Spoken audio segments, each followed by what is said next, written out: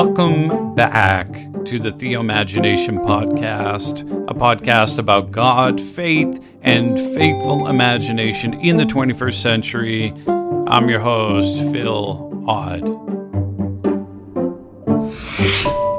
Hey everybody, thank you so much for your patience with me in getting the second half of this conversation with Dr. Bauerschmidt released. It has been a busy month, but we are back on track. In this episode, we talk about things like friendship, enemies, nonviolence, resurrection, and even evangelism. So let's jump right in. I hope you enjoy the conversation. It's popular, at least in some evangelical circles, where people will take kind of that one half of verse wrongly interpreted, but about, God not being able to look on sin. And I mean, there's almost a way of dissecting the Trinity, on the flip side, that God couldn't look on Jesus. There was almost a separation of the Godhead, yeah? Yeah, that would be one of those ways of trying to think about the Trinity and the cross together that I think are less than helpful.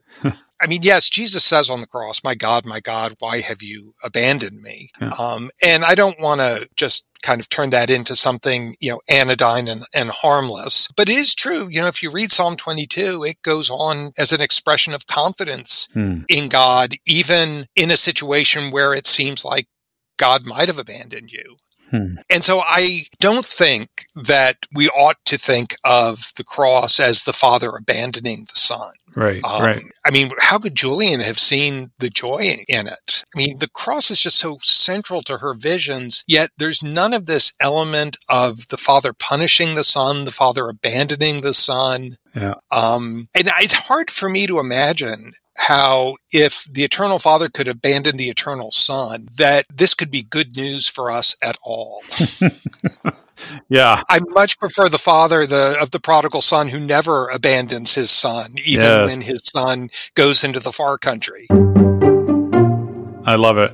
You write that if Jesus' crucifixion cannot be properly understood apart from the life that precedes it, it likewise cannot be understood apart from the resurrection that follows it. And so your next move is to write about friendship with the risen Jesus. What do you mean, or maybe what don't you mean when you use the word friendship here? Yeah, so this might be partly the result of having studied with Stanley Hauerwas, for whom friendship is really a central category in his ethics. And Stanley might have been the first person I ever heard say that the most important moral decision you ever make in your life, perhaps the only important moral decision you make in your life, is who your friends are going to be. You said that shocks your students oftentimes when you bring that up, right? Right, because I think, to their credit, friendship's incredibly important to people in their early 20s. They have left behind the friends they just kind of happen to fall in with due to like where they were born and what neighborhoods they lived in. And they go off to college and suddenly, really for the first time, they have to be, for many of them at least, they have to be thinking about, well, how do I decide who to be friends with? And so friendship is very, very important to them. But the idea that it could actually be something moral, right? Yeah. That it could be, because they have such negative associations with the term morality. It's really rather remarkable. But I think they can begin, if you start talking about, well, do your friends actually influence not just how you live your life, but the things that you like, the things that you think are important? Do you influence them? Do you ever feel like your friends can help you be a better person, or that you're a better person when you're around them, that maybe you're generous when you're around them? And they can begin to sort of understand that, I think.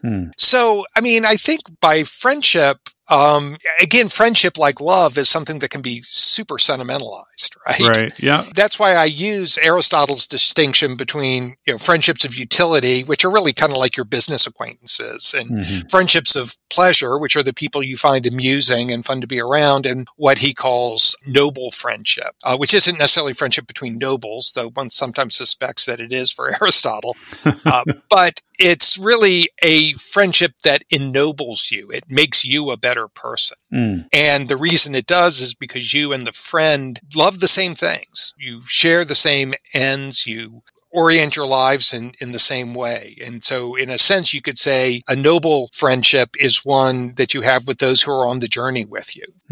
You've got a common destination, and you're taking this journey together and, in a sense, making it possible to undertake that journey. Does friendship then become a means of holiness in a sense? Oh, I think definitely. Yeah. I often think that in our theology of marriage, we really probably should begin with the notion of spouses as friends. And, often people will say, oh, my husband's my best friend or something, which I'm not sure that that's actually necessary.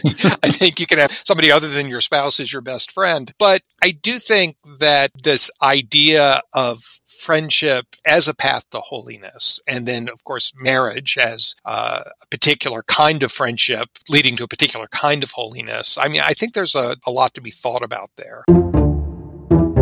In the next section, you write about the ways that our love of God is inextricably bound up with love of neighbor. But you also write that loving our enemies and forgiving them is not the same thing as overlooking injustice. And you go on to claim that the imperative to love our enemies suggests a correlative imperative to recognize them as enemies. And you even talk about Augustine's meditation on the verse that we're tempted to avoid in Psalm 139:22. I have hated them with perfect hatred. I found your thoughts here really fascinating. Why is it important to recognize our enemies as enemies? And what is this perfect hatred? Well, I mean, I think the alternative to recognizing our enemies as enemies is really to just simply disengage from them. I mean, if somebody is really opposed to you on a fundamental level and is seeking to do you harm, well, one thing to do would be to just avoid them.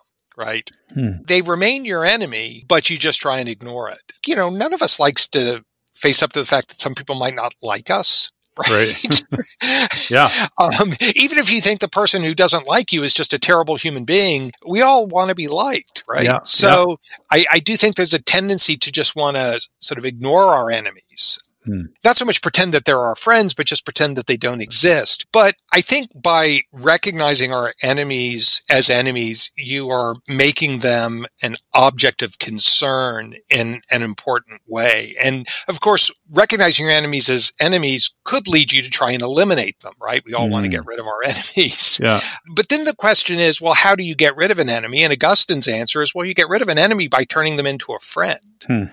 Right. And this is rooted in his notion of evil as an absence of good, right? Or I like to put it that evil is like a wound in the good. And if you have a wound, you don't get rid of the wound by trying to cut it out, right? You get rid of the wound by healing it, right? So if you have an enemy, and if that enemy is a genuine enemy, let's presume that this is not some misunderstanding, but this is somebody who is, really has malice towards you. The way to eliminate that enemy is to heal that malice. Yeah, you write that to love our enemies is to renounce the idea that we have it in our power to make history turn out right, to end suffering, to banish all evil, which is tricky for many of us. But then you say to love our enemies is in the end to disarm ourselves of any weapons except the cross and the Spirit's gift of faith, hope, and love. So, could you talk a little bit about that for a minute? Disarming ourselves of any weapon except the cross. This, I think, is one of the hardest issues with this question of loving enemies is,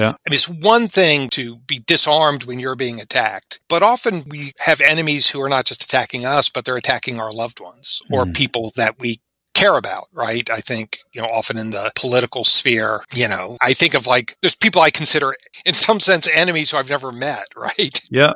And they may not be doing anything against me, but they are doing things against people I am concerned for. And to recognize that there might be limits on your ability to stop an enemy from doing the evil that they're doing. Even if it means that somebody other than you might end up suffering for it. I mean, that's a really tough issue, and I don't think it's subject to any kind of easy answer. Yeah. Well, I mean, often when you talk about these things, people are going to say, well, what if somebody broke into your house tonight, particularly, but Americans are going to say, because guns are so important. I lived in the U.S. for a long time, but you're not going to have a gun. And it seems almost unimaginable to a lot of people. Or it's like two examples that seem to happen over and over again. It's the person breaks in the house or Hitler's in power, right? And you're not going to do anything. So without trying to make you have some kind of pat answer here to these, but how do you deal with this question of kind of the faithful nonviolence of Christians in the face of great evil? Yeah, I think, though I don't think she considers herself a Christian. Joan Baez has a great little essay called 3 Cheers for Grandma, because it's the scenario of somebody's holding a gun to your grandma's head. What, are you just going to, not do anything? And she kind of does a great job of deconstructing these kinds of highly artificial scenarios. And one of the things she points out is, well, I can't shoot them because I don't have a gun. Well, let's say you have a gun. Well, I don't know how to shoot a gun. I'd probably shoot myself in the leg, So, one of the problems with these kinds of scenarios is they're so artificially constructed as if this situation pops up and that nothing's come before it and nothing's going to follow it. Right. Right. Yeah. So my decision about how I'm going to act in that scenario is going to be conditioned by all sorts of other decisions I've made, throughout my life up to that time, such as my decision not to own a gun, right? Yeah. I've made a decision not to own a gun precisely because I don't want to have the option of pointing at a gun at another human being and kill them to try as a remedy for what could be a terrible situation. Yes. One of the things that Stanley Hauerwas often talks about is how Christians have to raise their children prepared to die. So I think that these sorts of scenarios that we construct, they're very self-justifying, right? The scenario that allows me to have the weapon in my house that will give me what, frankly, I think is an illusion of an ability to control my fate. Wow. It's so funny that we think that this, 1 in a million chance of a home invasion is like the big threat to us, when in fact, we get in our cars and like we're likely to die on the highway. But short of refusing to drive cars, which might be good for all of us, we can't avoid that. So we come up with these odd things that almost literally never happen. And because we feel like somehow we can control that. Yeah, I think for me, it's like, why am I so angry when that person cut me off? And maybe I need to deal with, my family tells me I do, but that I need to deal with that. And maybe these million little decisions actually prepare us for a way, should the 1 in a million happen. I think it's maybe about faithfulness, right? Like a means of learning faithfulness, but faithfulness typically comes through the daily interactions, which friendship presses back on us, I guess, right? Right, definitely. The one time in my adult life I was ever punched in the face, I won't go into the whole story, but I, had done something to make somebody angry. And was it Eric Metaxas? Not somebody I knew, it was a stranger, punched me in the face, and I was all ready to call the police. There was a racial disparity too, but I had a friend who was sort of there to kind of hold me accountable to what I, professed to believe about turning the other cheek and nonviolence. And, I probably would have, filed assault charges against this person. And I still look back and think maybe this was a person who's like engaged in domestic violence. Who knows but this person had a lot of rage. But I think I made the decision that, me calling the police on this person was not going to dissipate this person's rage. But it was only because I had a friend there to remind me of the convictions I profess to hold. In some ways, he was holding my convictions for me in that moment. To go back to what you were saying about Howard was saying, we need to raise our children to die. Is there a way then, going back, that friendship with the risen Jesus informs this in a way? No, I think that's right. The resurrection is the great relativizing of death. And that doesn't, in some ways, it doesn't take away the horror of death because, we believe that through sin, death enters the world. So death is a kind of a relic of sin. I suppose, though, the true horror is sin, not death itself. But I think that even recognizing the horror of death, and I think anybody who's lost a loved one has this profound sense of the wrongness of death. Right? Yeah. But at the same time, I think hope for the resurrection, in a sense, relativizes death.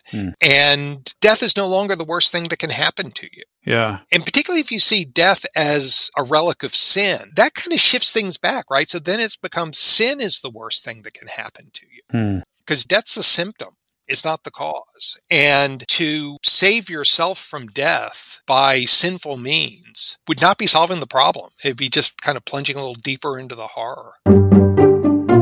Yeah, I often look at these things and say, do the things that we have, whether they're our guns or what have you, are they symbols that we're still held in slavery to the fear of death, right? And I think you make an important point there that it's not a trivialization of death. And any of us who have experienced the death, or particularly, seen the death of a child or somebody who's died far before their time, and yet holding that with the truth that Jesus came to set us free from the slavery of the fear of death. And I wonder what the symbols that we hold on to speak about that. Yeah. I find, and I talk about this a little bit in the book, Augustine's reflections on the death of his mother, and how, at that point, still kind of I think what the evangelicals call a baby Christian. He has a sense of guilt about his grief, right? He feels like he can't, as a Christian now, he shouldn't mourn his mother. And he really, I think, is on the verge of doing some severe psychological damage to himself. But clever man that Augustine is, he figures out that, well, no, if death is a result of sin, if it's a relic of sin in the world, then of course we should mourn the death of somebody. Yeah. He compares it to the death of a friend he has when he's a young man, and how he's just completely undone by the death of this friend. And he says, when his mother dies, he says, well, I still wept, but I wept in your presence, and you were the one who heard my cries. So I think, the resurrection doesn't take away the sting of death. But it does give us, resources for hope. So in your final chapter, you write about the community that's created by the Spirit. And I work with young people, and as you noted, many are disillusioned with the church. Though I've got to say that since the pandemic, I've spoken with a lot of people who are incredibly faithful to their local ecclesial communities, who have gotten into new Sunday routines, like hiking the Rockies, for example, which is not bad, or a lazy Sunday morning. I guess pastorally, what would you say about the community we call the local church right now? What are you discerning in this moment? It's a strange apocalyptic moment in many senses. What are you discerning about what the Spirit is saying regarding the community that the Spirit creates? I think apocalyptic is a really good word for it, not because this is the end of everything, but it's an unveiling, right? Yes. And I think it's going to be a really interesting question about whether people bother coming back to church when they're able to. I've, at the cathedral here in Baltimore, where I'm assigned as a deacon, I've been saying, we can't think of this in terms of simply resuming. We need to think in terms of restarting. We need to think in terms of, there are ministries, there are activities. We're not just going to announce we're going to start doing this again and everybody's going to show up. Because as you say, people acquire new habits. And I don't think it's actually a bad thing that people go to church out of habit. Right. I don't think that in and of itself. I mean, I tell people that I actually have no personality of my own. I'm just a collection of habits and neuroses. But I think that's all any of us are. So sure. So I'm not opposed to the fact, that people have gone to church out of habit, but I think we got to face up to the fact that those habits have now been completely derailed, and people have acquired new habits. And I think if the church is not willing to evangelize, and I don't mean that in terms of standing on the street corner, but I do mean that in terms of intentionally trying to share the gospel. If the church isn't willing to evangelize, I just don't think people are going to come back. I mean, I think there will be a drastic reduction in numbers, and a lot of congregations, I think, will just close up shop. What does evangelism look like to you in the time in which we live in this era? Well, I think it looks like a number of things. And in some ways, these are qualities I've tried to give this book. I think evangelization requires a sense that the gospel is both demanding, but also a source of deep joy. I don't think we need to soft pedal the demands of the gospel. Yeah. In fact, I think my experience, at least with young people, is many, I'm not all, but many are exhilarated by something that is demanding. But we also have to give them a sense that it's not demanding because there's a giant rule book that you have to follow, as important as rules can be, but that it's demanding because you're following the crucified Jesus. I also think the other thing we need to do is have a lot more honesty about the failures of Christians and the failures of the church. Yes. as a Roman Catholic, we've been living through at least 20-year-long catastrophe of sex abuse revelations, preceded by decades of sexual abuse, which is the deeper catastrophe. And the years of trying to protect the church's image are just simply over. Yep. It's just not, it never worked. It was never right. It never worked, but it's particularly not going to work now. But I do think it's worth, not as a tactic of diversion or distraction, but I do think it's worth trying to point to places and people where, the Holy Spirit is really making extraordinary things happen in ways that I think are inexplicable. Now, there have been enough revelations about various revered Christian figures that, all of our heroes, I suspect, have clay feet to one degree or another. Yeah. Yet still somehow, I do think that the Spirit makes remarkable things happen in the world. And I think we need to be able to point to those. We need to cooperate with the Spirit so that remarkable things can happen. I suppose the other thing evangelization looks like is we have to stop being so damn afraid. Yeah. We really have to act like the resurrection's real and that we can live the gospel in its fullness, and we don't have to be afraid. We don't have to try and control things. We don't have to try and protect ourselves. Beautiful. I think that your book is such a move in the right direction for many people. He had written in the introduction that near the end of his life, following a profound religious experience while celebrating Mass, Thomas Aquinas ceased writing. He is reported to have said, when asked why he ceased his theological labors, "All that I have written seems like straw to me compared with what I have seen." As Thomas himself had often said, the inadequacy of human language plagues all attempts to talk about God. But sometimes even our straw can be used by God as tinder upon which the spark of the Spirit can fall. I really sense that with your work in this book. It's so accessible. It's such beautiful theology, but you had an ability to make it so accessible that I can give this to and discuss it with people who are not of the Christian faith or who are struggling with the Christian faith or have deeper questions about it. And I'm going to agree with Hauer was here, well, a lot of places, but here as well, when he said that I cannot help but believe that this book is destined to become a classic. And I want to thank you. I think this is one of the places where you're at work with the Spirit, and this is such an incredibly beautiful resource for the church. I want to thank you for writing this book and for taking the time to talk to me today. This has been a real gift. Well, thank you, Phil. This has been a lot of fun. I like talking about these things. Obviously, I make my living talking about them, but it's nice to also hear that efforts I've made have maybe fallen on some good ground. It's very gratifying. Well, they most certainly have. So thank you. Thank you. That wraps up my conversation with Dr. Bauerschmidt about his book, The Love That Is God. Go get it and stay tuned. Coming up soon is an episode with Doctors Chris Green and Bob Ekblad on the state of the church. Until then, grace and peace.